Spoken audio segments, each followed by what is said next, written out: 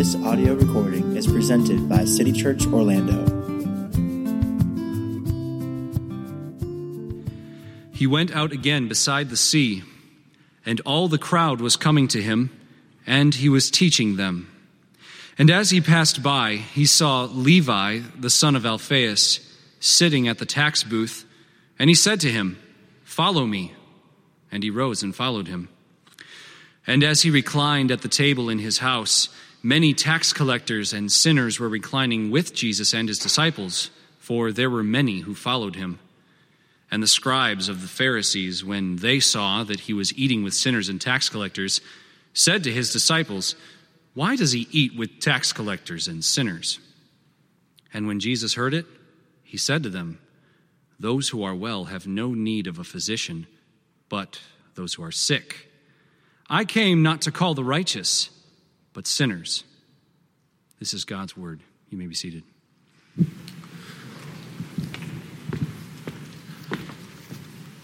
Again, welcome, Ted Sin. Glad that you're here. On Monday, or sometime around there, maybe even Thursday, maybe even this morning, this passage, this sermon was going to be all the way through verse 22. Because I think that they go together. I think that there are some constant themes in there that kind of work together. But I was not figuring out a way to communicate all that was there in the time I have tonight, wanting to save as much energy, time, and excitement for the baptism as possible. And so I cut the text in half, just going through verse 17, and I'm just going to give you the caveat that this is sermon one of two. That most of my time and energy sort of went into trying to understand this together, and so now I might start slipping into talking about parts that I'm not even supposed to talk about tonight, but that's okay. And also, there are ways in which this will be truncated. We'll just introduce ideas that need to be followed up on. We'll introduce statements, some of them even very shocking and very offensive, that may or may not have the caveats drawn behind them so that we understand holistically what's going on. But over the next two sermons, we'll get to all of that. Just so you know, the second sermon will be December 28th, because next week I'm not going to be preaching. We're just going to spend time together in our Christmas celebration as a family. So with that being said, let me pray, and we'll get going. Lord Jesus, we need Thee every hour. This hour is no different. And Jesus, we always need to seek to diminish and have You increase. And this time is no different. And if You do not come and move and speak and teach and give understanding and give conviction and give encouragement and give repentance and give faith and give hope, then we're lost. So I pray that You would come and that You would move and You would use me, that You would love my friends.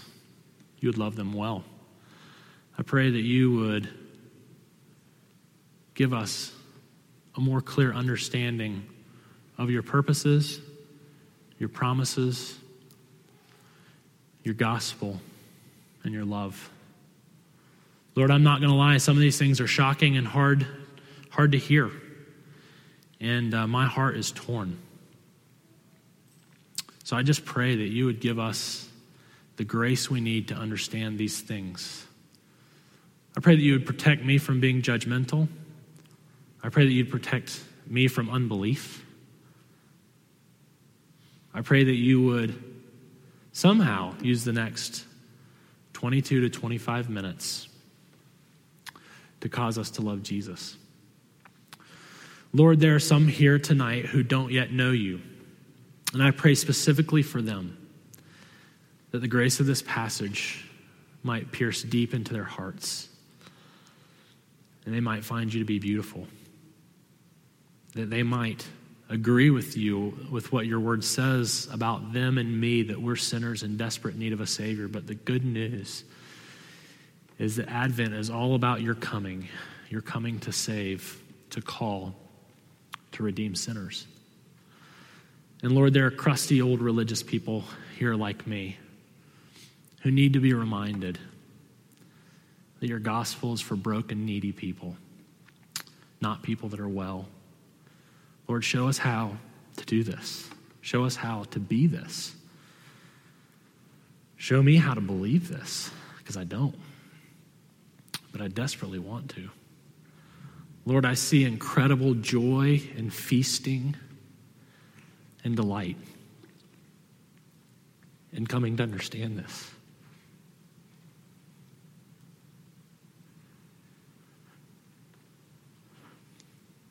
And my heart, my self-righteous heart, is angry and frustrated and always questioning and in desperate need of you.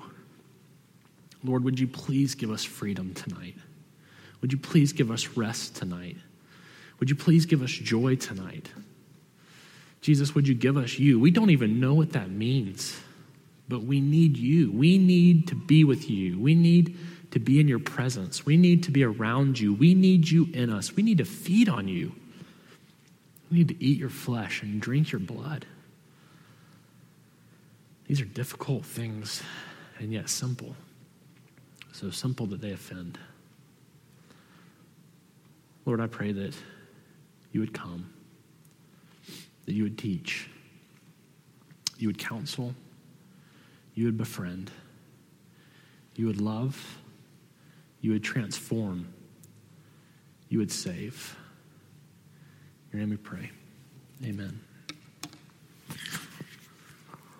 A hard passage tonight, easy passage to be flippant and angry about, a hard passage to teach holistically.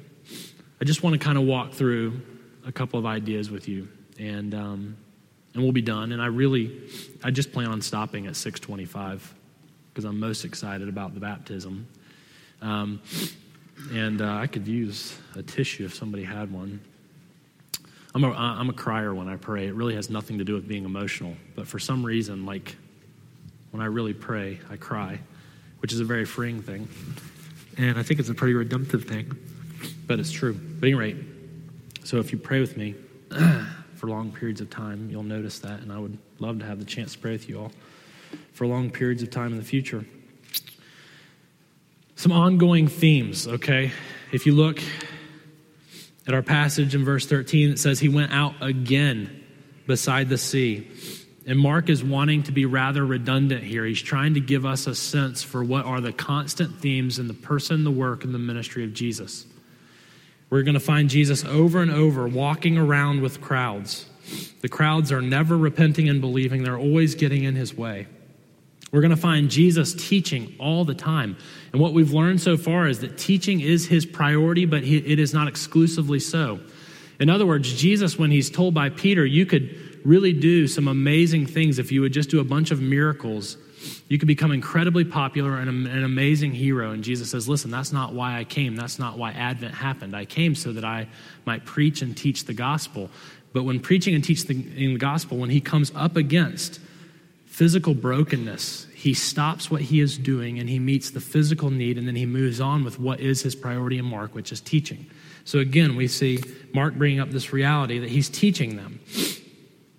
And then we keep going, and some things that are redundant themes. We found out last week that these 5 stories, starting in chapter 2, there's 5 stories in a row that Mark lines up to let us know who the human opposition is for Jesus. That chapter 1 says his ultimate opposition, his ultimate enemy is Satan. But that Satan plays out his hatred of, Satan plays out his deadly games in the physical sphere.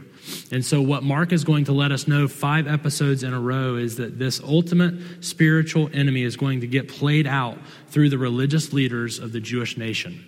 That is going to be where Jesus faces human opposition. We see just like in chapter 1, verses 16 and 20, when Jesus is passing along beside the Sea of Galilee, he's walking and he calls Simon and Andrew. And then he goes a little further and he calls James and John. So we see Jesus calling with incredible authority. That the 4 fishermen just get up and leave everything in order to go and to be with Jesus. Same thing happens here. He calls to Levi, or who Matthew 9 indicates as Matthew himself. He calls Matthew or Levi, and it says that Levi just jumps up and leaves everything. And then what Levi is for us, he is a picture of repentance and faith. He is a picture of what Mark has already taught, that repentance is getting up and moving away from what you thought was going to bring you life. And faith is the idea of embracing Jesus and being with Jesus and believing that when you get there, his grace is enough to forgive you for your sins, to forgive you for trying to find life in created things, and that he will satisfy you. And so what we have in Levi is we have what we learned last week about the idea of faith. Faith was first mentioned last week, and it was mentioned as something that is so visible that Jesus was able to see it. Remember, he could discern the cynicism and the doubt in the hearts of the scribes, but he was able to see faith. Faith is this idea of I'm going to remove every obstacle in my way between me and Jesus. Because if I can get to him, he will provide me life like no other. And while I've been spending all of my time trying to gain life out of these created things, they have not satisfied me. They cannot satisfy me. I'm going to repent from these things. I'm going to turn from them, and I'm going to go to Jesus, believing that he will forgive me for my rebellion, but he will also receive me as a younger brother, a younger sister, and he will dote on me and love me and give me all that he has as the Son of God. That's repentance and faith. And this is the kind of good news that we will share with others. Do you see this? Do you see how in our text, verse 15, he doesn't go and get Levi and say, I'm going to come be with you and I'm going to just bring a nice blessing over all that you're doing. It's not what he does. He doesn't call Levi to himself and say, let's go out into the mountains or into the wilderness and let's just go hang out there as a little sect or society that tries to stay away from the world. He takes Levi right back into his world, right back into his family and his friends and his peer group and the people that he works with and the people that he lives next to. And he says, my grace comes to you on its way to other people. And we're not going to go to a far-off country on a mission trip to proclaim the gospel. We're going to go right back into the people that you're currently living life with. And you're going to go tell them how trying to get life out of created things is not going to satisfy. And you're going to tell them about me and how that does satisfy. And you see, if what we kind of constrain the gospel to, if we constrain it to just this idea, this set of theoretical principles of Jesus lived a perfect life for me, Jesus died a death for my sins, because of the double imputation of God where he imputes my sin to him and his righteousness to me, that these theoretical truths, this is not the kind of stuff that you go to your current network of friends, family, and coworkers and tell them about this good news. But if you find life in Jesus, that's the kind of stuff you'll tell somebody about. When somebody's dead and needs to come to life, that's the kind of news worth telling. When someone can't hear and you know one that unstops deaf ears, that's when you'll go and tell somebody about the good news of the life that is ours in Christ. And so these are some of the ongoing themes that we see Mark picking up on again in our passage. But there is a radical, and I mean a radical new development tonight. And that radical new development is found in this: that Jesus pursues a tax collector and offers him a position in his cabinet. Do you hear what I just said? So far, lepers have come to him, and he has been gracious and kind to them. A paralyzed man was brought by his friends to Jesus, and he heals him. Jesus has already gone out and grabbed 4 of his disciples. He has 12 apostles. He has 12 men that are going to be in the inner circle of his life, that he's going to teach how to do ministry, that he's going to give everything he has to. And he picked 4 fishermen on the fringes of society, nowhere near religious success. But this is going even a step further, a radical step further. He goes to a tax collector and invites him to be on his cabinet. I mean, this is the big news right now, is it not? Obama creating his cabinet. Did you notice this week with Blagojevich, the governor from Illinois, who has been caught trying to sell Obama's old senator seat. And Obama can't get away from him fast enough. I mean, he cannot distance himself from Blagojevich fast enough. He cannot get away from him. And it's so confusing, and I don't follow politics well. And you should know, well, I won't say that.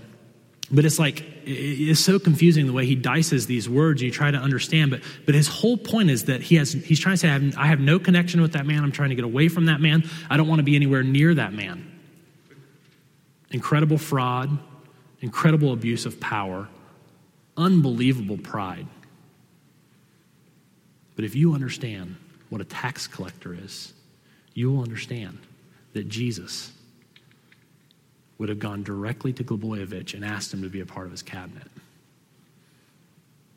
That's radical.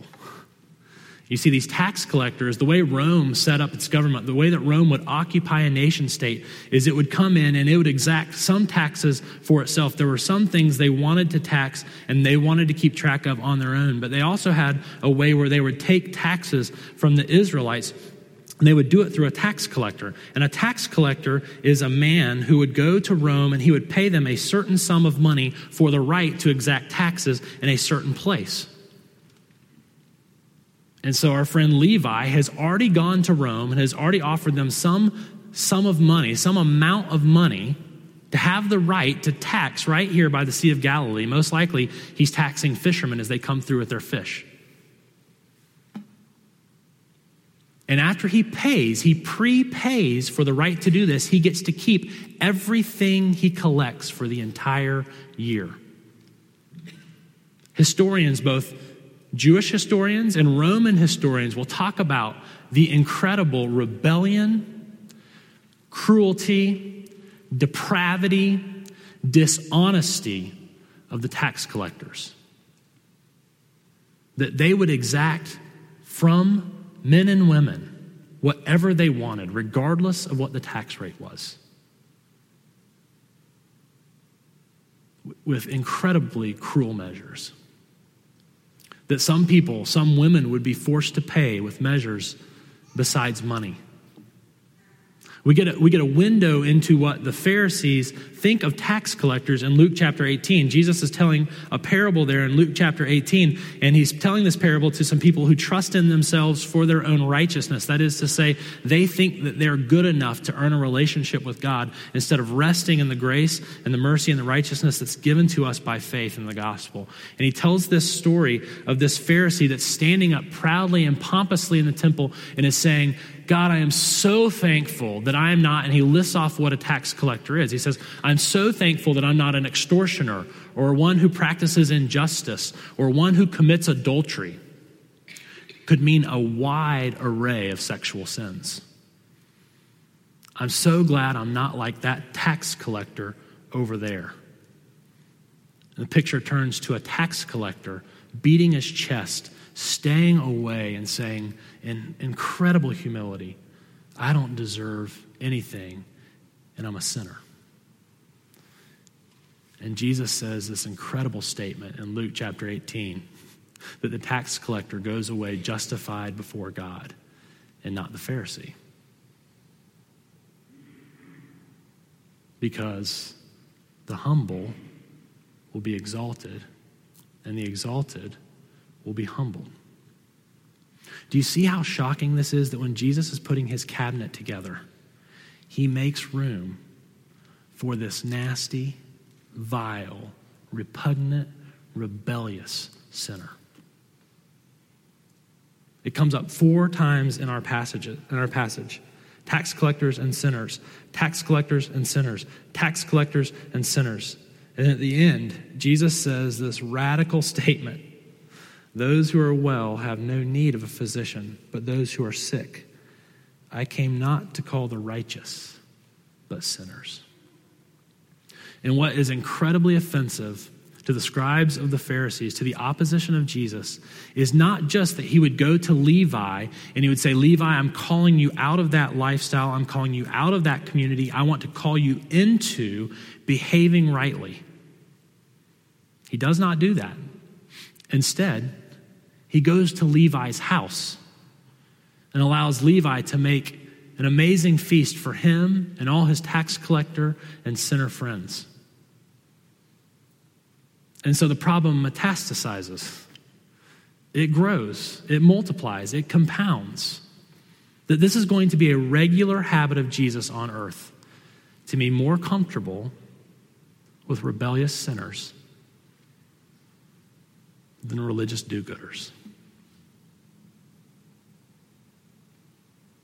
I was thinking about in the book of Luke, I was thinking about all the places where this concept came up between Pharisees and tax collectors and sinners, and the Pharisees being really angry at Jesus for receiving, which is a word for community, for receiving tax collectors and sinners into his presence and eating and drinking with them and carrying on with them, and the accusations made against Jesus. And I thought of at least 4 passages that only Luke talks about. Matthew, Mark, and John do not mention them. At least 4 passages where this theme, where Jesus' statement that I came to call sinners, not the righteous, where he lives it out with integrity. There's the prostitute in Luke chapter 7 in Simon the Pharisee's house. And Simon the Pharisee says in his mind, again, thinking, again, a sign for us in our religiosity is that we talk to ourselves and we talk to other people and we don't go talk to Jesus. But Simon says in his mind and in his heart, he says, does he not know that this woman is a sinner? And Jesus forgives her. He loves her. He sends her out and tells her to sin no more. In Luke chapter 15, one of the most famous stories in all of the Bible, the story of what is known as the prodigal son. It's really the 3rd chapter. It's the 3rd section of 3 there. And if you read the very first verse of 15, it's because the Pharisees are angry at Jesus for hanging out and partying with tax collectors and sinners. And at the end of Luke chapter 15, it is the rebel. It is the reprobate.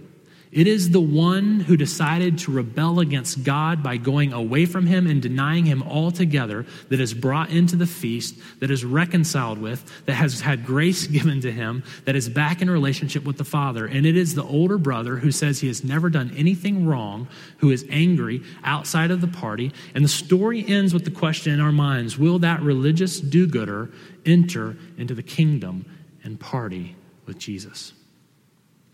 And then I thought of Luke chapter 18. And Luke chapter 18 is the story I already told you about the Pharisee and the tax collector. And then I thought of Luke chapter 19. Luke chapter 19 is the story where my kids will know the name Zacchaeus because he's the wee little man. But Zacchaeus is the chief tax collector. You do not become the chief tax collector by playing it safe, playing it right, and playing it good. You just don't.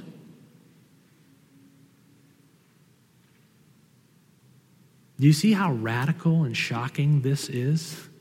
This should really frustrate and offend us.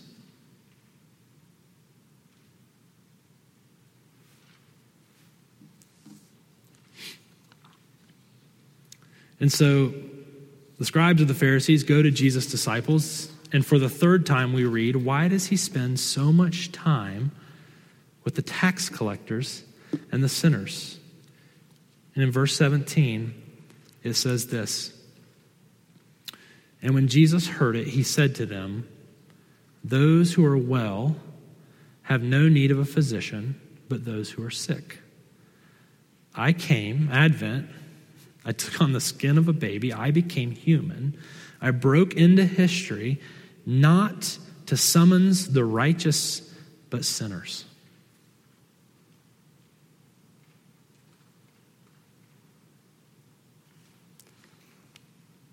And what Jesus is doing here is he is taking the 2 labels of the Pharisees and he's turning them upon their heads. That the Pharisees, when you read the literature of the Pharisees, they start from 150 BC and they move forward. So the Pharisees as a movement has been happening for a couple hundred years when Jesus is speaking to them at this moment. And in their literature, if you read it, they have these 3 labels. They have the righteous, the unclean, and the sinner.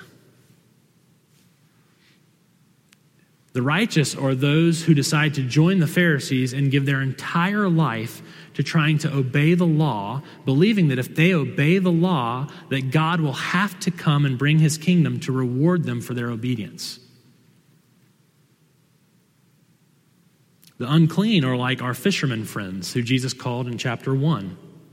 They're not necessarily incredibly rebellious against the Old Testament law or the law as the Pharisees describe it. They're just not really able to pursue it because they have worldly, unclean jobs. But then there's the sinner. And the sinner is the one that says, I don't like your rules. I don't like your regulations. I'm not even sure there is a God. And if there is one, I don't think you know him. And I'm going to go do whatever I want. And what Jesus is saying to the Pharisees is he's saying, listen,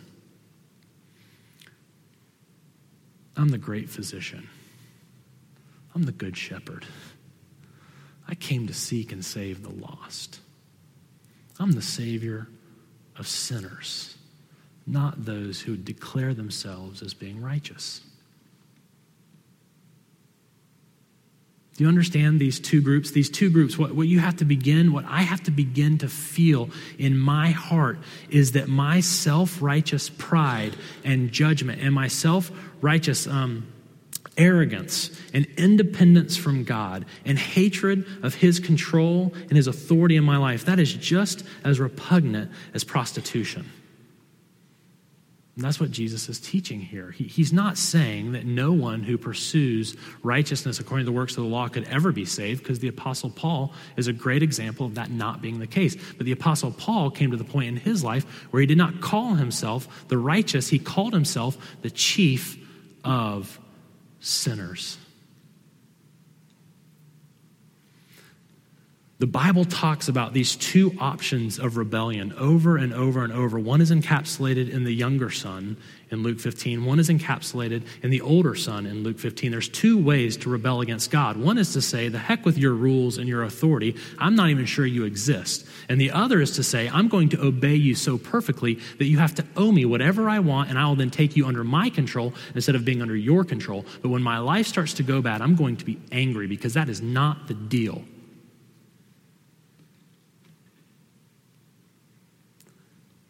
And there's these two options for rebelling against God. And let me tell you this, they are both wrong, they're both offensive, they're both rebellious, and they're both forgivable, and they're both within the scope of the grace and the mercy and the gospel of God. But Jesus is really clear that this older brother option is much more dangerous than this younger brother option, because it's so subtle. In Matthew, Jesus very clearly says to the scribes and the Pharisees, the prostitutes and the tax collectors are entering the kingdom before you because you would not listen to John the Baptist, you would not repent, and you would not believe. Because if what you're doing is establishing your own record for why God has to love you, God has to provide for you, God has to give you what you want, then you're never going to repent. You're never going to say you're wrong, because it works against the self-salvation project of your legalism, my legalism.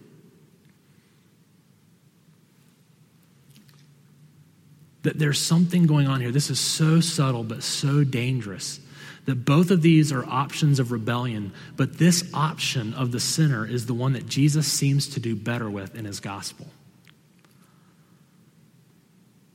And I think it's all wrapped up in a couple little words of what he said. Those who are well have no need. Jesus is saying this: I rescue needy people. The word for well could mean capable. It could mean pretty. It could mean rich. And these are trends that we, as a capable, pretty, rich congregation, these are trends in the Bible that we had better grapple with. And they are these trends: that the poor, the not so attractive, and the failures are the ones in the Bible who seem to get Jesus. Just something for me to grapple with at the present state of my life. And so I want you to know that both of these are inside the scope of the gospel. You have the Apostle Paul over here as the Pharisee of Pharisees, and you have Peter over here. You have Levi over here. You have Zacchaeus over here. These are both within the scope of God's grace and salvation, but this is a very dangerous option over here. It's like this. Yesterday I was so subtle. I was cleaning the garage out, and some of you are horribly offended to know that I haven't cleaned the garage out since I moved in, but I don't like to do something unless I'm going to do it well, and cleaning a garage includes the wet dry vac and includes some Clorox bleach and some other things, and so I finally found time yesterday to do that, and my 4-year-old Braden, I mean, if you don't know Braden, he's at that age where he's just desperate to be with his dad. Some of it's that he's 4 and some of it's he's a boy. And he came out and he so desperately wanted to be with me, no matter what I was doing. And so, unfortunately, the wet dry vac scares him to death. And it's hard to clean out a garage that hasn't been cleaned in 20 years without a wet dry vac. But he kept asking for chores. So I'd be like, pick up that leaf and take it to the trash can. Pick up that rag and get it to the trash can as fast as you can. And then when he was not looking, I took a whole bunch of Q-tips, not sure why the Q-tips were out there, and I threw them on the floor. And I had the central vac turned on. I was like, Braden, I need you to get every one of these Q-tips to the trash can. He's like, okay. It's like Braveheart or something. I mean, he was like, this is great. And after that, we had done a pretty good job. We were pretty close to being done. I said, Braden, I want to tell you, I really appreciate your help. I appreciate you being here. You made this chore exciting and enjoyable for me. And I want to take you for a treat this afternoon. Whatever you want to do, I want to go do it with you. Because I just want to be with you because you want to be with me. And he goes out celebrating, Dad's going to take me to Starbucks. Dad's going to take me to Starbucks. And in come the 2 older sisters. Dad, we want to clean the garage. What can we do? We're here. We're your servants. You see why this older brother, works righteousness, self-righteousness stuff is so dangerous? Because they look so similar. That the one who has been loved by Jesus and the one who wants to be with Jesus is going to do stuff that older brothers do. But only the one is loving God and doing it because they want to be with him. And the other is doing it to use God to get what they want. We'll pick up here next week.